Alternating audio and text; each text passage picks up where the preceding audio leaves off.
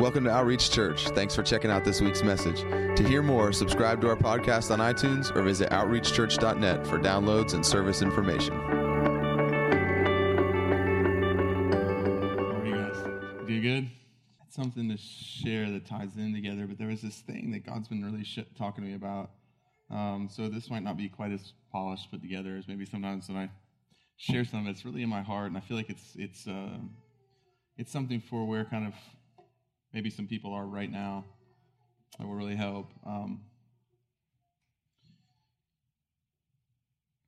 I just thank you that our ears are open to hear. God, that my ears are open to hear you. And that our minds, that we receive, that we can understand and comprehend the things that you speak to us, God. And our hearts would be good soil, God, that when the seed of your word goes into our hearts, it produces fruit. It brings forth life. And it produces something in us, God, that our lives are changed because of your word, because of who you are, and because of who you've called us to be. God, that it's not just something that we said a prayer one time, God, but it's a life that we live following you, being constantly, continually transformed more and more into the image of your Son, Jesus. God, that we look more like him today than we did yesterday, and that tomorrow we'll look more like you than we do today. I just thank you for that in Jesus' name. Amen. You open your Bibles up to John chapter 15. We're going to start there, but we're going to move over to the Old Testament. I love taking things from the Old Testament and the New Testament, kind of lining them up. I feel like it's really important that we make sure that we know why we believe what we believe. We don't just pick a scripture that's convenient, pick a scripture that we want to hold on to, or take something and force it into a context maybe because it suits what we want or what we feel or makes us, comfortable, but that we actually take the word of God and we say, okay, God, what does your word say about this in general, in total? And sometimes you may have times, just being honest, where you might have 20 verses that say one thing, and then you have this one verse over here that seems to say something different. And it's okay to say, I don't know what that means. It's okay to say, I know clearly what all this means. I'm not really sure what that means. But what we got to be careful we don't do is we've got to be careful that we don't allow what we don't understand to shipwreck and destroy what we do understand. Or that we don't make a theology based on one verse when so many verses seem to contradict it, but that we take the whole of God's word, the whole of the scripture, and we say, this is what God has declared. And so over and over again, God has said this. I'm not really sure about that one right there. God hasn't given me revelation, whatever the case might be. But I'm not going to allow this one verse that I'm not sure about to destroy or to tear me from all these verses that I do. And so, because what happens if we're not careful is sometimes we'll be tempted to make a theology out of something or make what we believe based on something that's been said or is an idea that we've heard or even is something we've experienced, and it could contradict maybe what God says in his word. And sometimes these things become popular in church. Sometimes there's these sayings, and you'll start hearing them in the mouths of people over and over again. And in certain cultures, certain churches, certain times of our seasons, you start hearing these things come up, and everybody's using it. And pretty soon we hear it so often that it just starts to become something that we believe, and we just take it like it's the gospel when it's anything but good news. Remember, the gospel means good news. If it's not good news, it's not the gospel. There's a meaning to the gospel. When you say, well, it's not like it's the gospel or something like that. We've taken that to mean it's not like it's true. But the gospel doesn't just mean truth. It actually means good news. There's a definition. It's self-contained within the actual word itself of what the gospel is. And sometimes, so Jesus is talking, John chapter 15. This is a famous verse. Everybody's heard these verses probably over and over again. He says, I'm the true vine. My Father is the vine dresser. Every branch in me that does not bear fruit, he takes away, and every branch that bears fruit, he prunes it so that it may bear more fruit. You are already clean because of the word which I've spoken to you. Abide in me, and I in you. As the branch cannot bear fruit of itself unless it abides in the vine, so neither can you unless you abide in me. I'm the vine, you are the branches. He who abides in me, and I in him, he bears much fruit, for apart from me you can do nothing. If anyone does not abide in me, he's thrown away as a branch and dries up, and they gather them and cast them into the fire, and they're burned. If you abide in me, and my words abide in you, ask whatever you wish, and it will be done for you. My Father is glorified by this, that you bear much fruit, and so prove to be my disciples. God, I just thank you for your word. I thank you that it's alive today, Father, that as we read it, as we speak from it, as we talk about it, that it's spirit and life. God, that it would just never become this academic thing that we study as just another subject, God, but that it would be life to us. And God, that when what we feel or experience or know ever comes into clash with what you've said in your word, that we would always bend our knee and that everything would bow to your word. Even if that means we have to say, I'm not sure, or I don't know. In Jesus' name, amen. Because the truth of the matter is there may be times where something you've experienced in life doesn't line up with what you've read in the Word. And so rather than making what you've experienced the gospel and disregarding what it says in the Word, the best thing we can do is say, I'm not really sure about this, but I know what His Word says. And so there's something here maybe that I don't understand, but I'm not going to throw away what He clearly says in His Word because something I've experienced or something somebody told me or something I've seen would contradict what I clearly know that God has spoken in His Word. Because we fix our eyes on not what is seen, but what is unseen. For what is seen is temporal, what is unseen is eternal. His word is an eternal word. And so sometimes there's things that are outside of our ability to understand in the moment. And what we can be tempted to do in those times is to reduce the word of God to our experience or to our level of understanding. The problem is that the word says that in all our ways, we should lean not in our own understanding, but in all our ways acknowledge Him. Lean not in our own understanding, but in all our ways. In other words, not lean on what I understand or what I've experienced, but acknowledge Him and say, God, I know this is what I think or this is what I feel like I've seen, but God, this is what you say in your word. And I'm going to stay here until you speak. I'm not going to move off this place because I'm not going to take what I believe and make it bend to experience. I'm going to take my experience and make it bend and bow its knee to your word. And so sometimes we talk about things in church and it just becomes something we say. And so, there's different things that we've heard different times where, people would say stuff like, well, I'm just human. And we'll take that as an excuse to live less than where Jesus died for us to live. Well, we're only human. And so we'll talk about Jesus, but then we talk about ourselves and we say, well, I'm only human. But then Paul's writing to the church in Corinth and he says, why are you acting like mere humans? In other words, there was a time where that excuse was valid, but you were born again. You were filled with the Spirit of God. You're no longer just a mere human. The Spirit of the living God lives inside of you, and there's an expectation that your life would be different now than it was then. That when all things passed away and everything became new, that the way you live as a new creation would look different than the way you lived before the Spirit of God came and took up residence inside of you.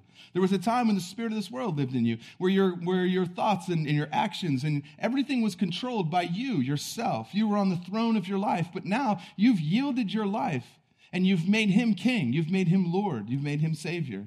And His Spirit has come to live inside of you. And so Paul's looking at this church and he's saying, you guys, there's jealousy going on, and there's strife, and there's envy, and there's all these things. That's human. Why are you guys acting? And notice he doesn't say, why are you guys mere humans? He says, why are you acting like mere humans? Because now that you're born again, you're no longer just a mere human, but you can act like one. To act is to play a part that you actually aren't. Like, we're not sending Kiefer Sutherland over to the Middle East to try to solve problems because he's really not that guy. He just acts like one on TV. Jack Bauer is not real. I could ruin some other stuff for you too. But he's an actor playing a part, but it's not really who he is. When someone who's born again is acting that way, they're playing a part that is no longer who they really are. They may look like it. They may look mere human, they may act mere human, but it doesn't change the fact that they no longer are, and that's no longer a valid excuse, but yet that's something that just comes out of our mouths so easily. We give ourselves permission, or we start calling people things that they're not. So we call Peter Saint Peter. Do you know Peter never said, call me a saint? Paul said that you're all saints. So it's okay to call Saint Peter as long as we call Saint Jeff, Saint Candace. But what happens is we reserve that word saint for in front of people that we read about whose lives were amazing in the Bible. And if we're not careful, we make stained glass windows about them, and we name churches after them. But the problem with that is this: they never said, name churches after me. They never said, make stained glass windows with my image in them. Peter, when he's writing to us, said, to those who have attained a faith like ours. He was actually being very careful to make sure we understood there's nothing special about me. I don't have something that you don't have. You know, we'll say, well, yeah, but that was them. You know, that was for those people, or that was for Peter. Yeah, but Peter looked at you and looked at me when he wrote this letter to the church by the Holy Spirit and said, to those who have attained a faith like ours. Peter was the one, remember, who walked on water. Peter was the one who said, and they would bring their sick and lay them on the sidewalk so that his shadow might pass over them and they would be healed. And you notice Peter didn't say, well, that's because I have the shadow anointing. And if you would like it, you can come to my conference for just $49.99 early bird registration. No, I'm not against, people who earn their living by preaching the gospel. The Bible talks about that. That's good. I do that. But what we have to be careful about is that we don't feel like we have something that gives us the ability to then charge people for them to receive, because in doing so, we pass up the principle that Jesus gave, where he said, freely you've received, now freely give. We also put ourselves in jeopardy, because one of the things we do, and someone, you need to hear this, listen to me. You may have worked for something as far as spent time to receive it, but it came to you freely by the Holy Spirit, and you've been instructed to freely give, or freely receive, now freely give. And the problem is, Jesus said, with the measure that you measure, it will be measured to you. So if you make people pay for something that was a gift that was given to you by the Lord, what you're doing is you're saying, the way that I want things measured to me is I want to pay for everything that I receive. Because with the measure that you measure, it's measured to you. And I promise you, you would much rather have what God freely gives through grace and mercy than what you could earn through works and striving. I promise you. So we got to be really careful about these things, because sometimes, things just happen and they become part of church culture, and they become something we talk about, and they become accepted. And the Bible says, my people perish for a lack of knowledge. In other words, my people, Christians, his people, not unbelievers. It's so easy if that verse says, the unbelieving, as far as not born again, perish because of their lack of knowledge, we could write that off. Well, he's talking about people that don't know who Jesus is. They die because they don't understand he's true life. But he says, my people, meaning what? People that know me, that are born again, they're perishing. And that word perish means there's destruction, lack, and loss. People that know me are having things destroyed, taken from them, and they're losing things because of the lack of knowledge. And sometimes we don't understand that there's not something out there that we're missing as much as there's something out there that maybe we don't know, or we don't understand, or we don't believe that we already do know. Like Peter says, you guys have the same faith as us, but yet Peter did things that I haven't done yet in my life. Does that mean that Peter had a special anointing that I don't have, that I need to beg God for? Or does it mean that Peter maybe stepped out in faith more often than I have and believed God because of what he saw every time he stepped out? And so he walked in a higher level of things than I've walked in, but not because God gave him something that he won't give me. He's not a respecter of persons. The Bible says that, right? That doesn't mean he gives everybody the same thing, because the same God who said he's not a respecter of persons also said that he is the one who rewards those who diligently seek him. So what does that mean if those two statements are true other than this? It means that everybody has equal opportunity to seek the Lord and receive from him the things that he's offered and promised. If I was a father, tell my kids, listen, either of you, I have two children, if I said to them, if you guys want $10 a week, keep your rooms clean. At the end of the week, if one room is clean and one room isn't, and I give $10 to the one that is, and don't give $10 to the one, that's not me being a respecter of persons. That's me following through on a promise that I made and honoring their decision. I'm actually honoring, they chose, I don't want the $10 because I don't want to clean my room. That's not me making that decision for them. And sometimes we would look at God and say, well, how come you gave this to them but not this to them? But the truth of the matter is he said, look, I'll reward everyone who diligently seeks me. So maybe sometimes it's not on him, and we've taken this thing and put it to where it's the anointing on people, or it's this or that. Everyone is anointed. Every single person who's in Christ is anointed by the Spirit of God. Some people just understand, believe, and walk in a greater level of that, seek after him more diligently, and then receive more. And it's not unfairness on God's behalf when the one who diligently seeks him receives more than the one who doesn't. And so there was this thing I was thinking about because, for the last, it's been 49 days today, I think. I've been sleeping at the hospital with my little girl who was in the car accident. And there's been this prayer that me and Patty have prayed and that's been in my heart the whole time we've been there. And it was that and just being honest, I hate what we're dealing with right now. I hate the fact that there was that car accident. I hate the fact that it did the damage that it did to my little girl. I hate the fact that it put her in the hospital.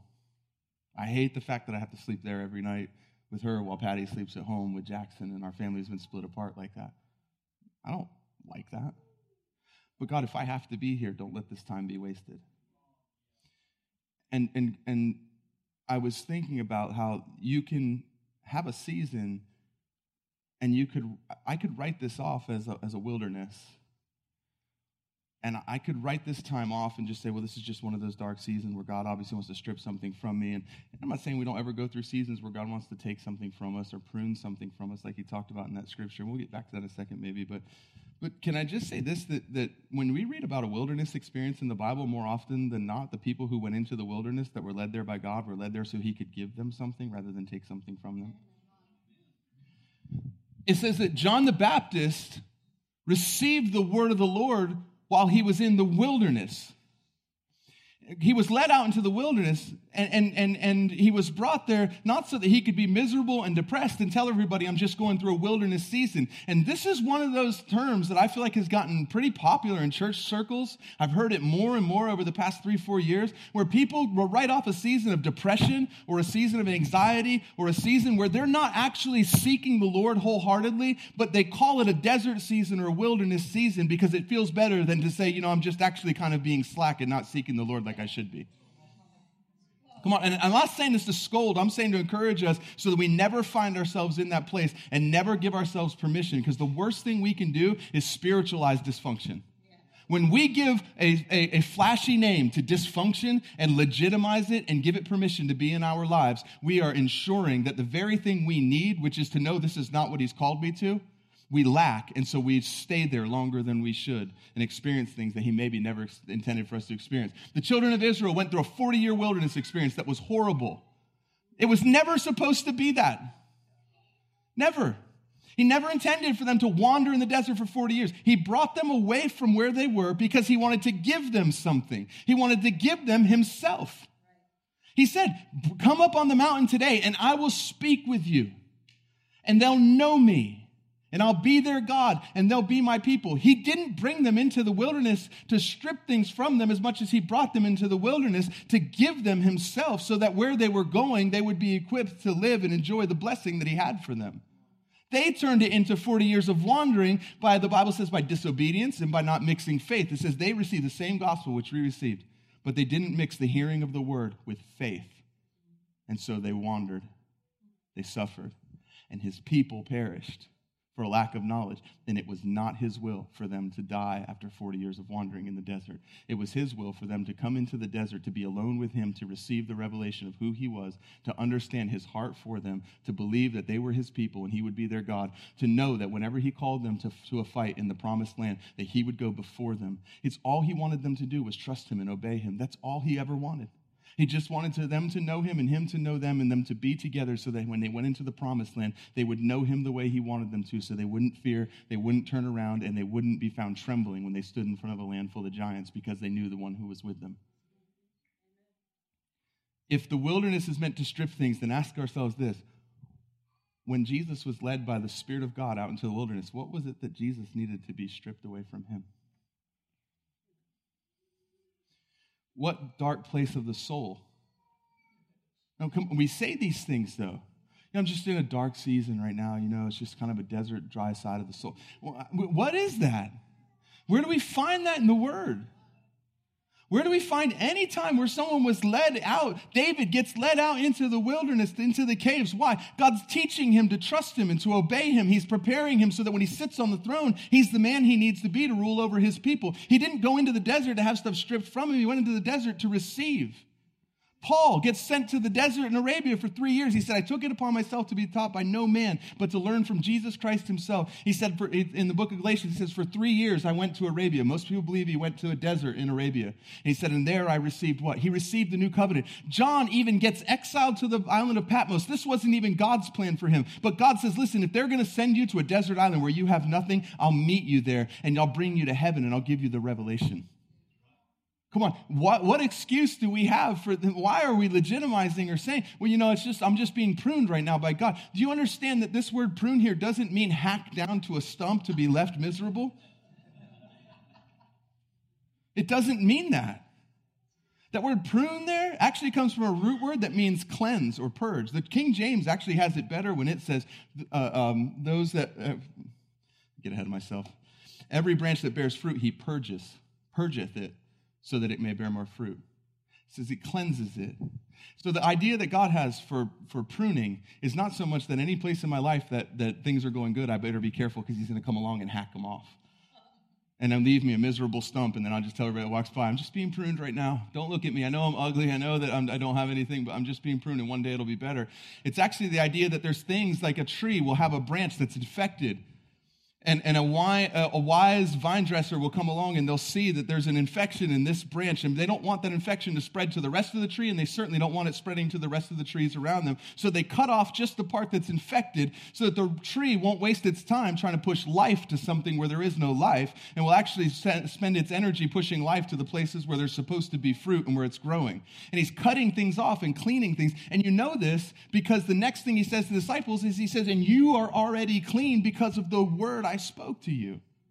He says, listen, every branch that abides in him that bears fruit, everyone, and then he said, if you abide in me, you will bear fruit. So this is kind of both sides of the coin. If you abide in him, you'll bear fruit, and every branch that abides in him that bears fruit, he cleans. So in other words, anybody who's living their life in Christ is going to be bearing fruit, and anybody that's bearing fruit, he's going to come along and make sure that there's anything in your life with the word of God, he cleanses that out of your life.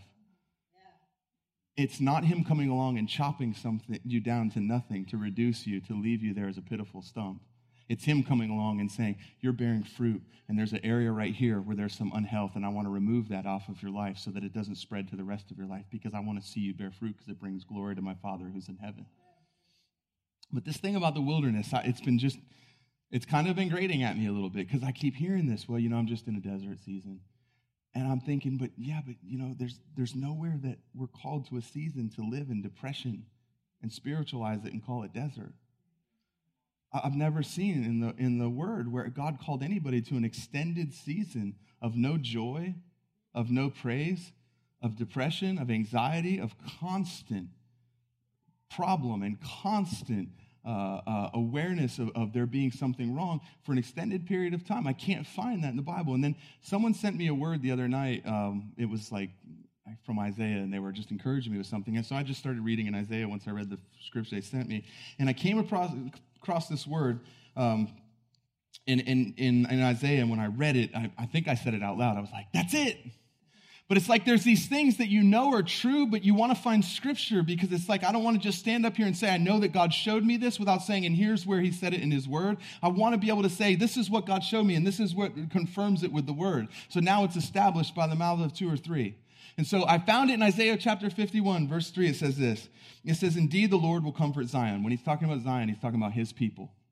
You've been grafted in. That's part of that revelation that Paul received when he went away to the desert. Don't settle for 3 years in the desert like Paul without coming out with a revelation as powerful as the new covenant. Don't settle for the thorn without asking God to give you something that is such a great revelation that you might need it to keep you humble.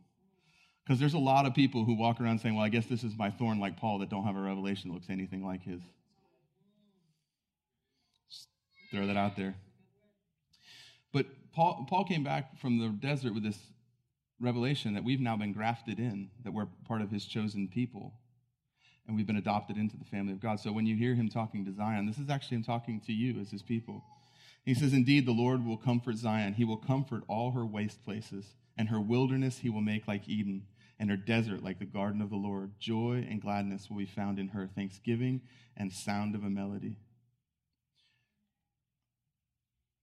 He says, listen, if there is a place that is a desert, I'll make it like the Garden of Eden. if there is a place that you think is wasted, I'll be there and I'll comfort you, and suddenly you'll see that that place isn't wasted. This has been my prayer the whole time we've been at the hospital is, God, I know that you're reinforcing things in me that I already believed, but I don't want to leave this season, God, just believing further what I already believed. I want to come out of here with something I didn't have when I came in.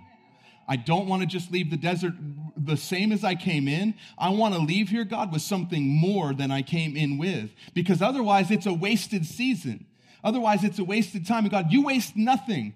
But then I found this verse and I realized that he promised, what is the Garden of Eden? The Garden of Eden is a place where man dwelt with God, where God caused everything to grow, where God appointed trees to bear fruit and plants to burst forth with leaves, where they had the presence of God and he spent his time with the people in the cool of the day. There was no tear, there was no thorn. That came with the fall. That wasn't part of the garden. He says, I'll take your wilderness and I'll make it a place where actually it brings forth life. Why? Because when you're in a wilderness with him, everything he touches bursts forth into life. So how can you even see it as a wilderness season anymore if there's a promise of God that anytime you find yourself in a wilderness, he'll meet you there and turn it into a garden full of life? All of a sudden now everyone's like, God, I want a wilderness. Because we believe that he's faithful and just to do what he said. And if he promised to turn your wilderness into a garden, then every time you look ahead of you and see nothing, that's what a wilderness is. It's a barren land that's empty and void. God says, everywhere that's empty and void, I'll fill it with my life.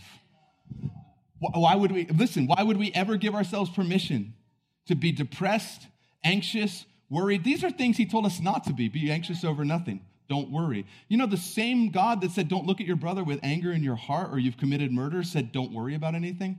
We treat one as like a lofty ideal and the other as a command. I mean, some people do, not you guys, but there are people out there that treat like don't worry as like, oh, geez, that's a lofty ideal that I'll never live up to. But don't look at your brother with hatred in your heart. Well, that's something God commanded of me. No, the same Lord commanded both with the same tone. And the same Lord actually expects both from us, because he's given us his spirit and made it possible for us to live in a way that we don't have hatred in our heart and that we don't worry when we face something that would have caused us to worry before we had his spirit. And with the gift of grace comes the expectation of its use. You realize like he doesn't waste anything. He says don't give pearls to swine. He's saying don't give something of value to someone that can't value it. He didn't give you the grace to walk without worry, without actually expecting that you would use that grace so that you wouldn't worry. There's an expectation of use that comes with it. It's why he trusted you. Anything he entrusted you with, he expects that you're capable of stewarding well. That's why every parent can breathe a sigh of relief, because if God placed that life into your hands, he thought that you were capable of stewarding that life and bringing it to be who he called them to be when he created them and knit them together in your womb. Every parent can breathe a sigh of relief and know that, because he doesn't waste anything. But look what he says. He says, the Lord will comfort. Let's just take Zion, because that makes it lofty and just means his people, and bring that into the new covenant, because now everyone has been grafted in, and we're now his people. So now he's saying, the Lord will comfort you, me, his people. Just hear this as being prophetically declared to you, because it is. The Lord will comfort his people. He'll comfort all your waste places.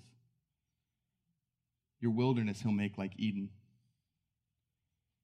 Your desert like the garden of the Lord.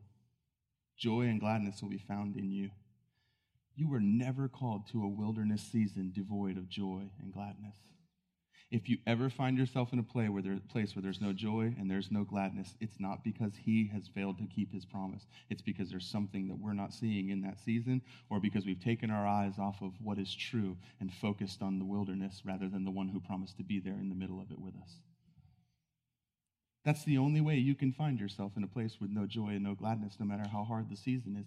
And look, real things happen. This isn't to say that everything that happens is good. And this isn't to say that everything that happens is even what he wanted. He's not in heaven grabbing steering wheels and slamming cars together. That came with the fall. We live in a fallen world. We live in a world where things happen that we can't explain, where we see things, where sad things happen, where real things happen to us, and they're hard to deal with, and sometimes they hurt, and we don't understand, and the best we can do is say, I'm not sure about that. But if we take our eyes off of the promises that he's made, we'll find ourselves living in a place that we were only supposed to meant to walk through. He says, yea, though I walk through the valley of the shadow of death, I'll fear no evil, for you're with me. He didn't say anything about pitching your tent and living there. You've never been called to a valley that you're supposed to stay in. You're only walking through, and he's with you anyways. And if he promised that he would make that dry place like the Garden of Eden, then suddenly you can take him at his word and you can say, God, you know what? Right now I feel like I'm in a wilderness, and there's a promise in your word that says that you'll make life burst forth there. And God, I don't want to leave this wilderness until I see the life that you've promised burst forth. God, I don't want to leave here. Listen, Jesus leaves listen what it says. It says in John chapter 4, verse 14, talking about Jesus coming out of the wilderness. I'm just going to close up with this stuff, and then we're going to go do some baptisms. It's going to be awesome.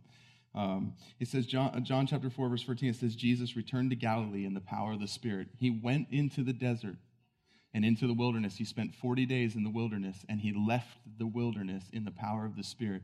God never intended for you to enter into a wilderness, for you to leave it without receiving something from him while you're there. John the Baptist goes into the wilderness and comes out with the revelation, behold the Lamb who takes away the sin of the world. Come on. That's amazing. And then he says this. He says, joy and gladness will be found in her. Now, all these things are God's responsibility, right? He says the Lord will comfort Zion. In other words, it's his responsibility to comfort you. He said he would do it. You don't have to comfort yourself. You just have to know the one who said he would. Then he says he will comfort all her waste places. Then you realize nothing's wasted because he's able to touch everything. And even if you went through a season where you felt like you wasted time, just say you went through a week of your life that you felt like you wasted. If we actually find him in there and we learn something and we come out of there with something, you can go find 7 people that maybe we're going to be making the same mistake, and you can keep them from wasting a week of their lives. And suddenly 7 days that you thought were wasted turns into 49 days of being redeemed in the life of 7 other people, because it's all for the kingdom anyway. Nothing's wasted. If we'll seek him, nothing is wasted. And then he says, he will make, in her wilderness, he will make like Eden. This is his responsibility. Now, just because he said he would do it doesn't mean it's going to happen. This is him saying, he has no problem making conditional promises. Remember, we were singing like, he calls me to be his friend. Jesus said, I no longer call you slaves, but I call you friends, and you are my friends if you do what I ask of you. He has no problem making a conditional promise. And the condition on this here is that we're seeking him, and that in this time we're not taking our eyes off of the fact that he has promised these things and allowing our wilderness season to dictate how we're doing. So he promises that he'll do this. Then he says, her desert we made like a garden of the Lord, and joy and gladness will be found in her. But now we come to 2 things that are actually our responsibility in the middle of a desert season or a wilderness time. Thanksgiving and the sound of a melody. Do you know that God can't be thankful for you? You ever told your kids to say thank you for something? Say thank you, thank you. Did that come from a heart of thankfulness, or was it because you told them to? Now imagine if you actually opened their mouth and made the words for them. How thankful would that be? Thanksgiving is something that we give to him as a result of what he's done for us. That's our responsibility. He says, and sound of a melody. That means the sound of a song. There will be joy and gladness found in you in these seasons, so much so that there will actually be a thankfulness inside of you, and it will burst forth and manifest in the sound of a song. You might say that you don't sing. You should. Maybe not in a microphone.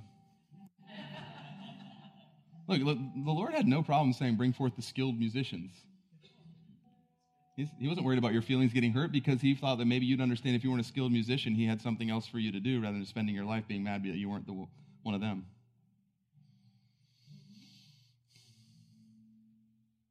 But everybody can sing. And if we find ourselves in a season that we're calling a wilderness, there should be an expectation. Okay, God, if I'm here, then make this for something. God, if I'm here, be who you said that you would be. God, if I look right now and I see nothing, I get excited because you said anywhere that there was an empty space, you would make it like the garden. You would come and do this. So I just want to ask you, because this happens. See, if we're not careful, these church terms get thrown around. And you know what? Sometimes it feels good to just pity ourselves a little bit. It does. It feels good to say, I'm just kind of in a desert season right now. It's just kind of a dark side. God's really just ripping things from me. Well, maybe there's some things he wants to take from you, but I would be more inclined to think there's some things he wants to give you. Because he said you're destroyed by the lack of knowledge. It was the lack that was destroying. Meaning the answer is to receive something. And so if you've found yourself there and you've given yourself permission, maybe to live with less than joy and gladness, maybe with less than thanksgiving and a song on your lips, and called it a desert or called it a wilderness or called it, a dark night of the soul or whatever you've called it. I just want to read this to you, but I want you to just acknowledge that. Is there anybody in here who maybe is just giving themselves permission that, yeah, it's okay. Like, listen, this stuff happens because you know what happens is with good hearts, people will tell people these things, and it feels good for someone to say, oh, there's nothing wrong. I'm just in a wilderness. And there's nothing I can do about this. I'm just in a season. God must want me here because of, no, listen. He has no intention of bringing you off to be alone without giving you more of who he is and making you more like his son. So is there anyone here? Just hold your hands up where I can see it real quick. Yeah, keep them up for a second. And there was a bunch of people in first service. All the people that are in the wilderness were in the first service. There was a lot of them. Is there anyone else? Come on, keep your hands up for a second because I want to declare something to you and I want to read this to you. And I want, more and more people are like, oh, I guess I won't be the only one. And they raise their hand up. Yeah, there you go. Oh, look at that. That shook two more loose from the tree. I'll just keep shaking until all the fruit falls. So what I want you to do is, if that was you, I want you to hear this as the Lord speaking this to you, because it's a prophetic declaration out of the mouth of his prophet Isaiah that is just as true for you today as it was for the people that were there alive the day he spoke it. And I'm going to just personalize this to you. So indeed, the Lord will comfort you. He'll comfort all your waste places. He'll comfort you, meaning that he'll be something for you in those places that brings comfort to you. And maybe where you're at is positioned by God so that he can be for you what he's never been able to be for you before, so that you can see a new side of his face, a new side of his heart that you didn't ever experience or ever understand.